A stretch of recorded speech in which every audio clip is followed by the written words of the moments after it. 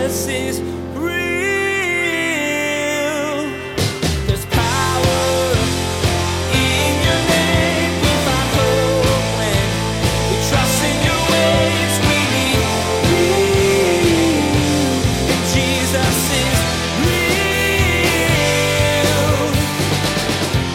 The application I want to make for us in the beginning is just because there's an invitation doesn't mean that we should RSVP in the affirmative.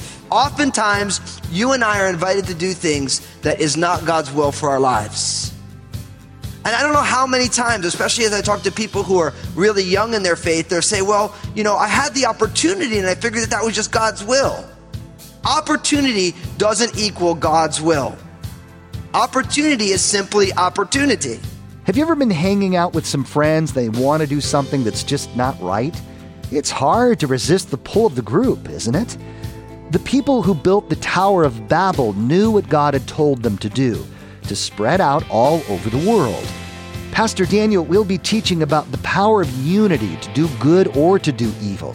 He'll remind you of the unity of the early church and how copying their attitude can benefit you today. Now here's Pastor Daniel in Genesis chapter 11 as he begins his message, The Tower of Babel. Jesus is real.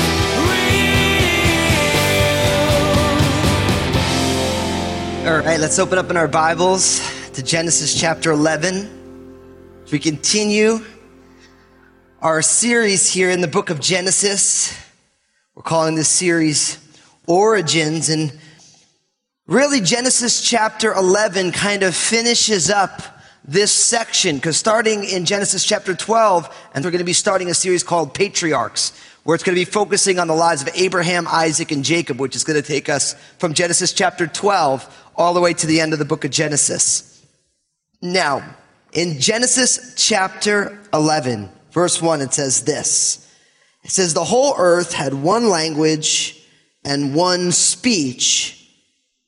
And it came to pass as they journeyed from the east that they found a plain in the land of Shinar, and they dwelt there. Then they said to one another, come, let us bake bricks and bake them thoroughly. They had brick for stone, and they had asphalt for mortar. And they said, come, let us build ourselves a city, a tower whose top is in the heavens. Let us make a name for ourselves, lest we be scattered abroad over the face of the whole earth. But the Lord came down to see the city and the tower which the sons of men had built. And the Lord said, indeed, the people are one, and they all have one language, and this is what they begin to do. Now nothing that they propose to do will be withheld from them. Come, let us go down, and there confuse their language, that they may not understand one another's speech. So the Lord scattered them abroad from there over the face of all the earth, and they ceased building the city. Therefore its name is called Babel, because there the Lord confused the language of all the earth. And from there the Lord scattered them abroad over the face of all the earth. Really, in Genesis chapter 11, you have the invention of the differing languages, and we're going to talk about this. But it begins so simply that the whole earth was of one language and one speech. And as they journeyed, they found a plain in the land of Shinar, and they dwelt there. So you have this idea that the descendants of Shem, Ham, and Japheth, the descendants of Noah, and we just saw this at the end of Genesis 10, that they came off of the ark and they began to repopulate the earth. And it hits a point where they all have one language, they all have one speech, and they're traveling together from the east, and they find a plain, and they say, hey, we're going to build here. And it makes some sense, right? I mean, isn't that, you look at almost, in mountainous areas, like where we live right now, you find a plain, like, hey, this isn't a great place to build. We can set up shop here. We can set up our lives here. And nothing really is wrong right now. There's no problem with what's going on. They decided they're going to dwell there. In verse 3, it says, and they said to one another, come, let us make bricks and bake them thoroughly. They had brick for stone. They also had asphalt for mortar. Now, one of the themes of this chapter is the word come. Because you see it here, they say, come, let us make bricks and bake them thoroughly. Next in verse 4, it's going to say, come, let us build ourselves a city.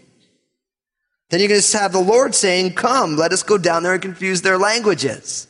Now, I think it's important because you keep seeing this word popping up. And as I always say, we know that repetition is the greatest teacher. So when things are repeated, oftentimes there's a meaning to it. And the reality is this, is that for each one of us, we are all invited to do many different things. The descendants there who are building a place in Shinar, they're saying, come, let's do this. Come, let's do that.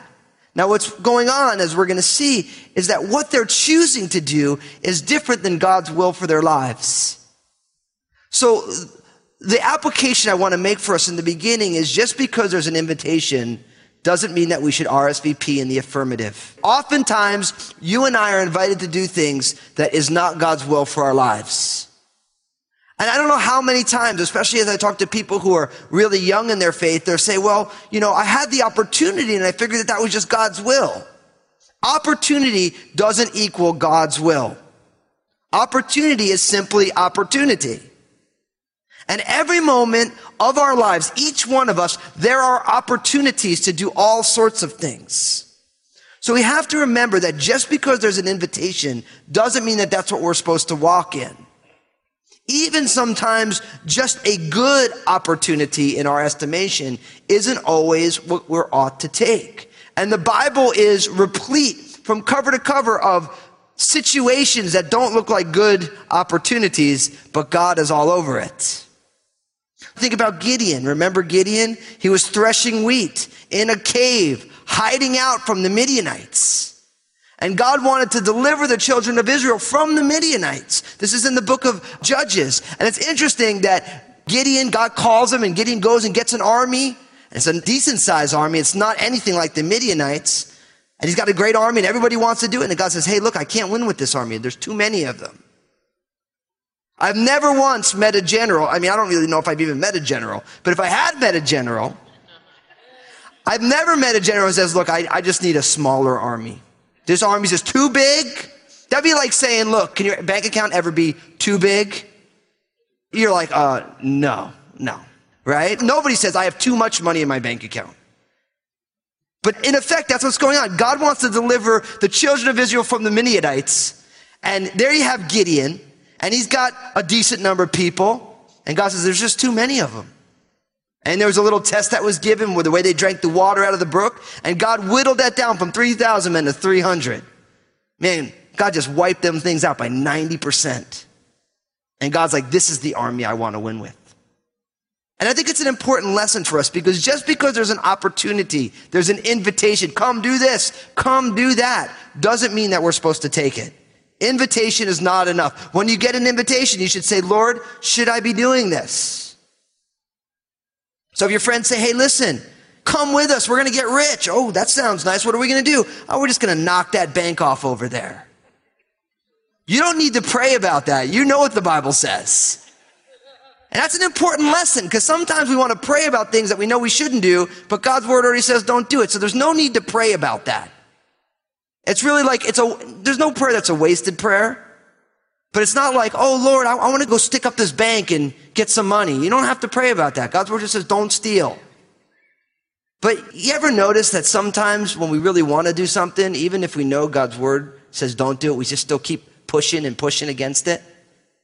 Because we want it to change because we have different desires. And prayer is not getting our will done in heaven. Prayer is getting God's will done on earth. So when we pray, God says, no, it's not about you getting me to put a smiley face on your plans for your life. Prayer is getting God's plan placed in our hearts so we can live it out. And what's interesting here is these men and women who are here in the plains of Shinar, there's a plan. Hey, let's make bricks.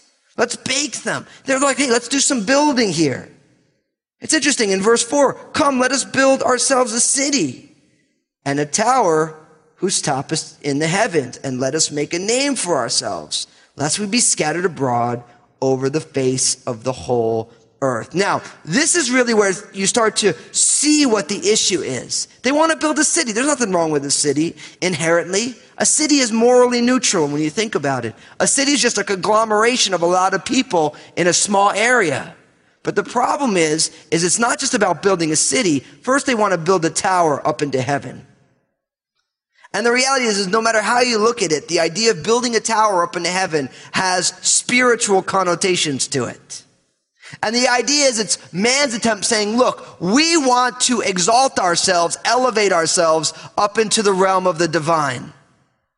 And if you look at every religion in the world, every religion has some sort of a map, some sort of a grid as to how a human being transcends into a greater area of human flourishing.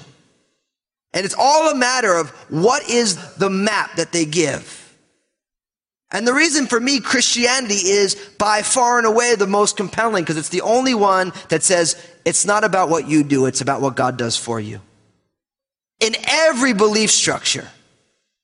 And don't think it's just like religious. Atheism is a religion. Hope you guys know that. Even though the religion is that there's no God, it's still a faith-based assumption. And they believe that the way to make the world a better place is to get God out of everything, because God's the big boogeyman. You know, it's amazing. Atheists are the most angry about somebody who they don't believe in. I mean, isn't that delusional? Getting all worked up. And I have some friends who I love very dearly who don't believe that God exists. I'm like, but if he doesn't exist, why are you so angry at him? It's a great question. I've never met a passive atheist before. Have you? I mean, someone who's an atheist, like, I'm an atheist.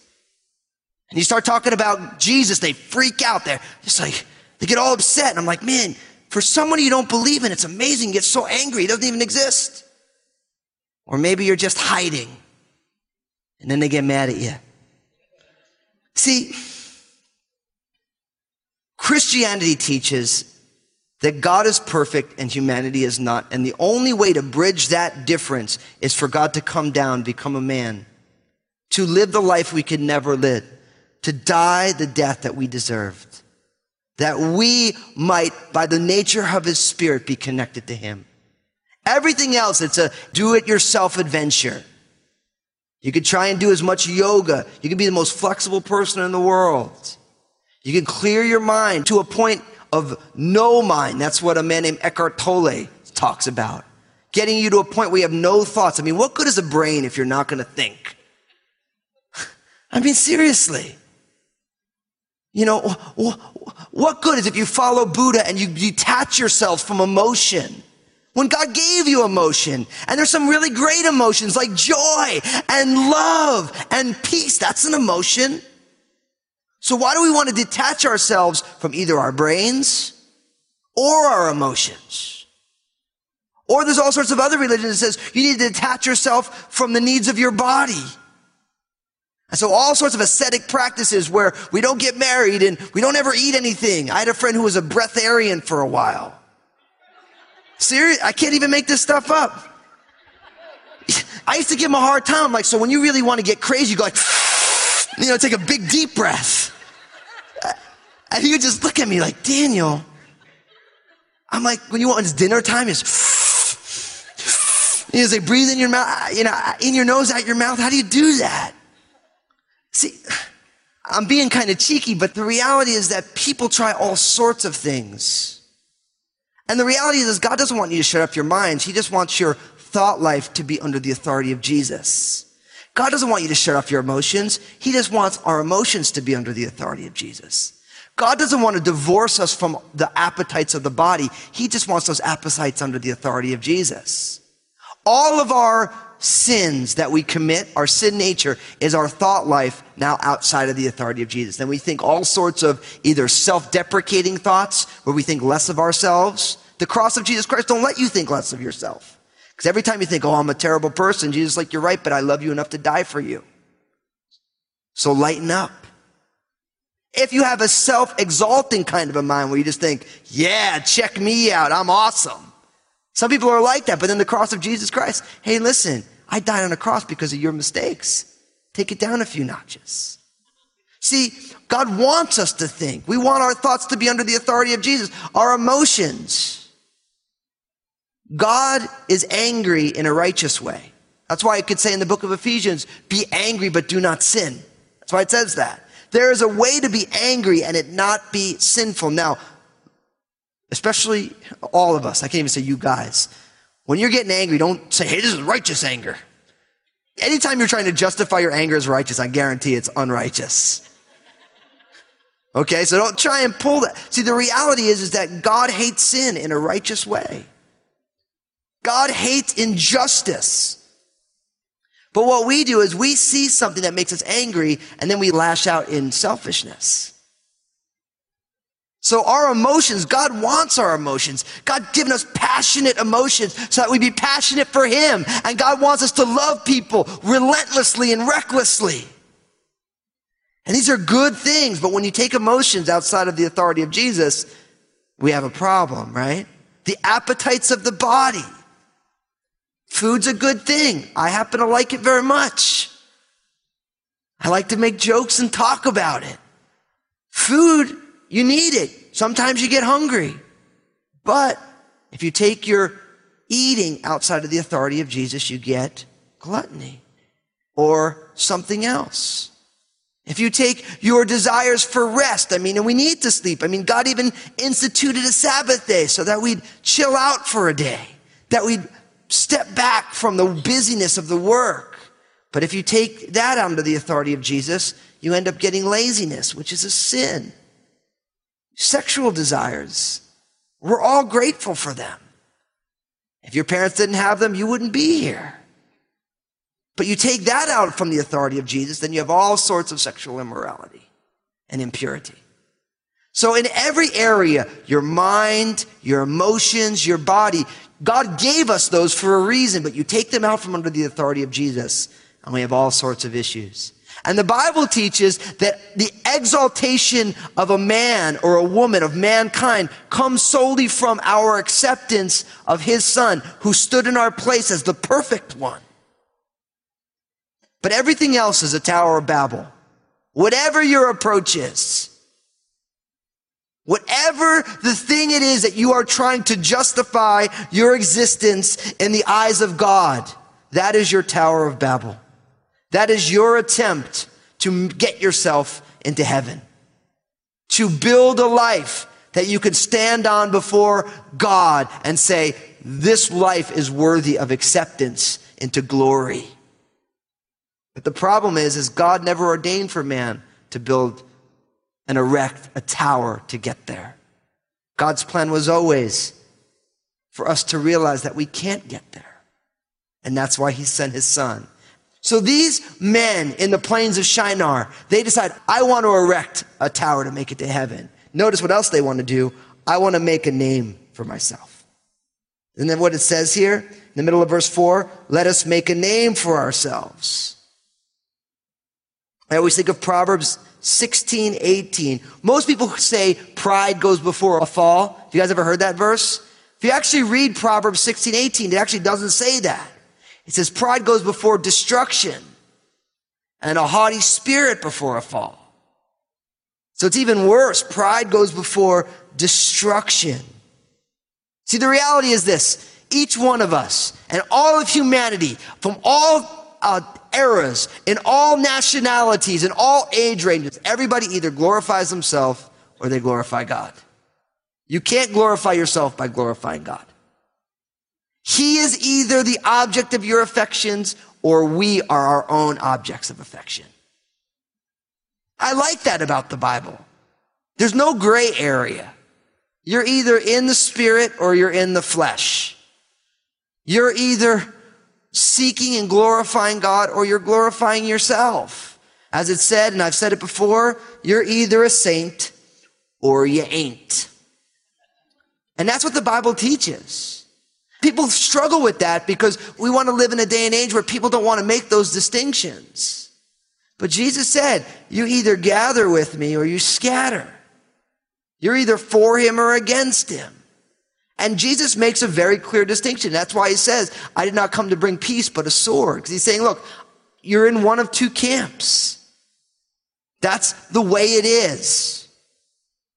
Now, what's interesting is what's going on here in a lot of ways is that notice why they're making a name for themselves in verse 4. Lest we be scattered abroad over the face of the whole earth. They didn't want to be scattered. And really what they were doing is they were rebelling against God's blessing to Abraham in Genesis 9:1, where He says, be fruitful and multiply and fill the earth. God's desire was for them to branch out into all that he created, and they're deciding, we're going to stay together. We're going to build this tower. We're going to make a name for ourselves. We're going to protect ourselves by being together. When God's will was that they be scattered. So really the issue here is rebellion. It's rebellion. Now, they have this plan, and then in verse 5, it says, but the Lord came down to see the city and the tower which the sons of men had built. And the Lord said, indeed, the people are one, and they have one language. And this is what they begin to do. Now nothing that they propose to do will be withheld from them. Come, let us go down and there confuse their language, that they may not understand one another's speech. Now, do you see what's going on here? God is looking upon them, and he's saying, look at what they're doing. And I hope you take notice of this, because I think this is important for us to realize. The Lord says, the people are one, their language is one, and this is what they begin to do. Notice this. Now nothing that they propose to do will be withheld from them. Pastor Jason Ritchie always gives me a hard time, because that tells us something very powerful about what happens when humanity is united. God says, because they're of one language, because they're of one speech, because they're of one mind, they can accomplish anything. And God thwarts their ability to accomplish anything because it was all about rebellion.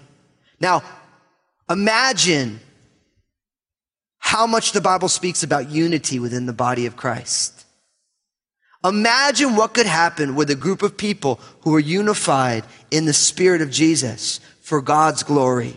What can be accomplished?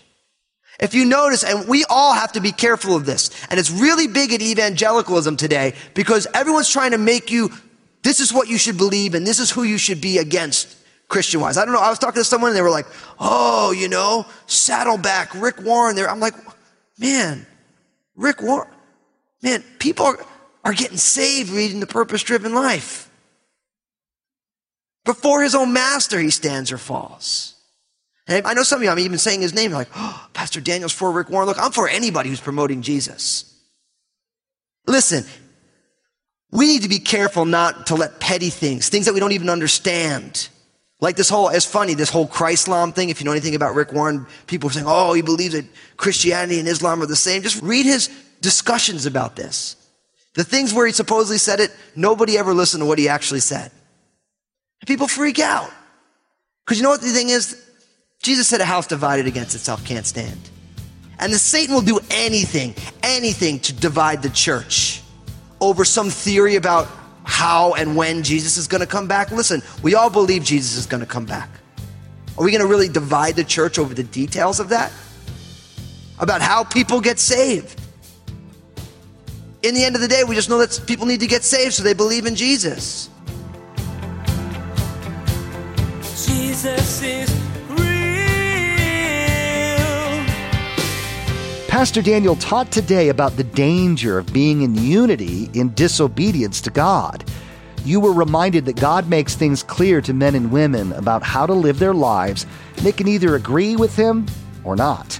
You got to see the consequences of the people's disobedience at Babel, which gave us all of the languages we have today. And you were reminded that at the throne of God, all the languages will be joined in praise to him. Hey everybody, Pastor Daniel here. I just want to say thank you for tuning in. I'm so stoked you're a listener of Jesus is Real Radio, and I know Jesus has amazing plans for you. I'd love to hear the story of how God's working in your life. Give us a call here at Jesus is Real Radio at 360-256-4655 or email me at real@danielfusco.com. We're so glad we can be a part of your life through the ministry of Jesus is Real Radio. Would you like to be a part of what we're doing? We would like to ask that you prayerfully consider becoming a financial partner of this program. Your contribution, no matter the size, will be used to reach people with the gospel message. Find out more at JesusIsRealRadio.com. Just click on Give. Thank you for partnering with us. Next time on Jesus is Real Radio, Pastor Daniel will wrap up this teaching series by finishing the story of the aftermath of God's scattering of mankind at the Tower of Babel. You'll learn more about the people who will be the founders of the tribes who will become the countries that you read about throughout the Old Testament, some of which, like Israel, even exist today.